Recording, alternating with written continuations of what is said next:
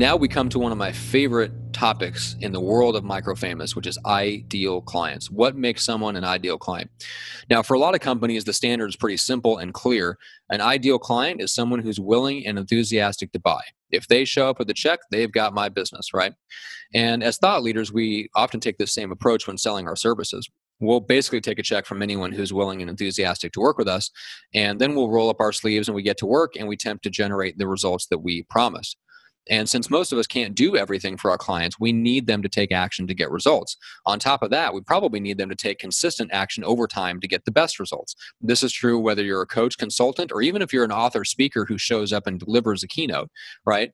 In order for them to actually get results from what you said, they can't just walk out of that building and never take action. Right. So even if you're just a speaker and your main customer is not the audience, it's the event organizer who hires you, they're looking at what people are saying and the experiences and the results they're getting from what you're saying and the results they can picture getting from taking action. So if you're in the service business, especially, and no matter how willing and enthusiastic clients are when they first sign up, enthusiasm fades at some point. And when that happens, clients get distracted and maybe even discouraged. They start dragging their feet. They bring up other strategies. They question your methods. They're looking at ways to get around the work that it takes to get the best results. And then hit us, maybe they weren't the right people. Maybe we were just enthusiastic when we first signed them up. Right? Because they aren't taking the necessary action, we can't get them the best results. And we can't get them the best results, we don't make the impact on the world that we want to make. So for most of us, an ideal client is more than just someone willing and enthusiastic to buy. We actually need our clients to take consistent action over time to get the best results. We must do more than simply sign up anyone who's willing to pay. So what I'm arguing for here is to set a new standard. An ideal client is a client we love long after we get paid. And we know it's possible because it's happened to all of us at some point, right? Someone shows up on our doorstep.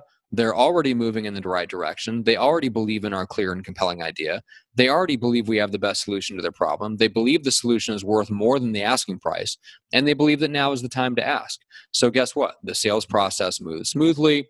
We sign them up with a lot less effort. It takes less persuasion. After they pay, the client relationship moves faster, smoother, easier. And because they already believe in our solution, they take action and get the results that we promise. So we get all the fulfillment and satisfaction from the impact we've made. They're excited and energized by the results, and it's a great win-win situation. That's what it's like when we work with an ideal client.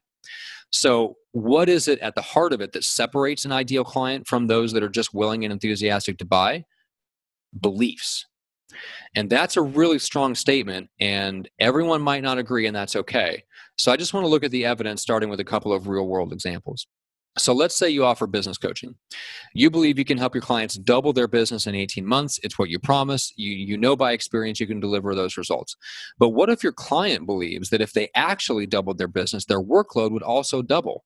What if they believe that if they doubled their business, they'd never see their family, never hit the gym, never have free time? So they have this internal belief that doubling their business will double their workload, right? Can you see how that belief is going to affect the client relationship?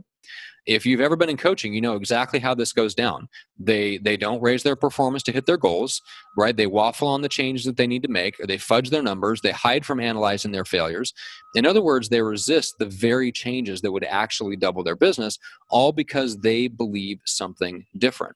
And we see the same thing happen in higher level consulting. We see the same thing happen in speaking engagements when people walk out the door and they think that sounds great. That's awesome. I'm going to do that. And then they never take action. It's all rooted in their belief system, right? So we can take the same expertise, the same insight, the same systems and strategies and get wildly different results, all based on our clients' beliefs, right? But in all of this, there's good news, right? We as the thought leader are not powerless.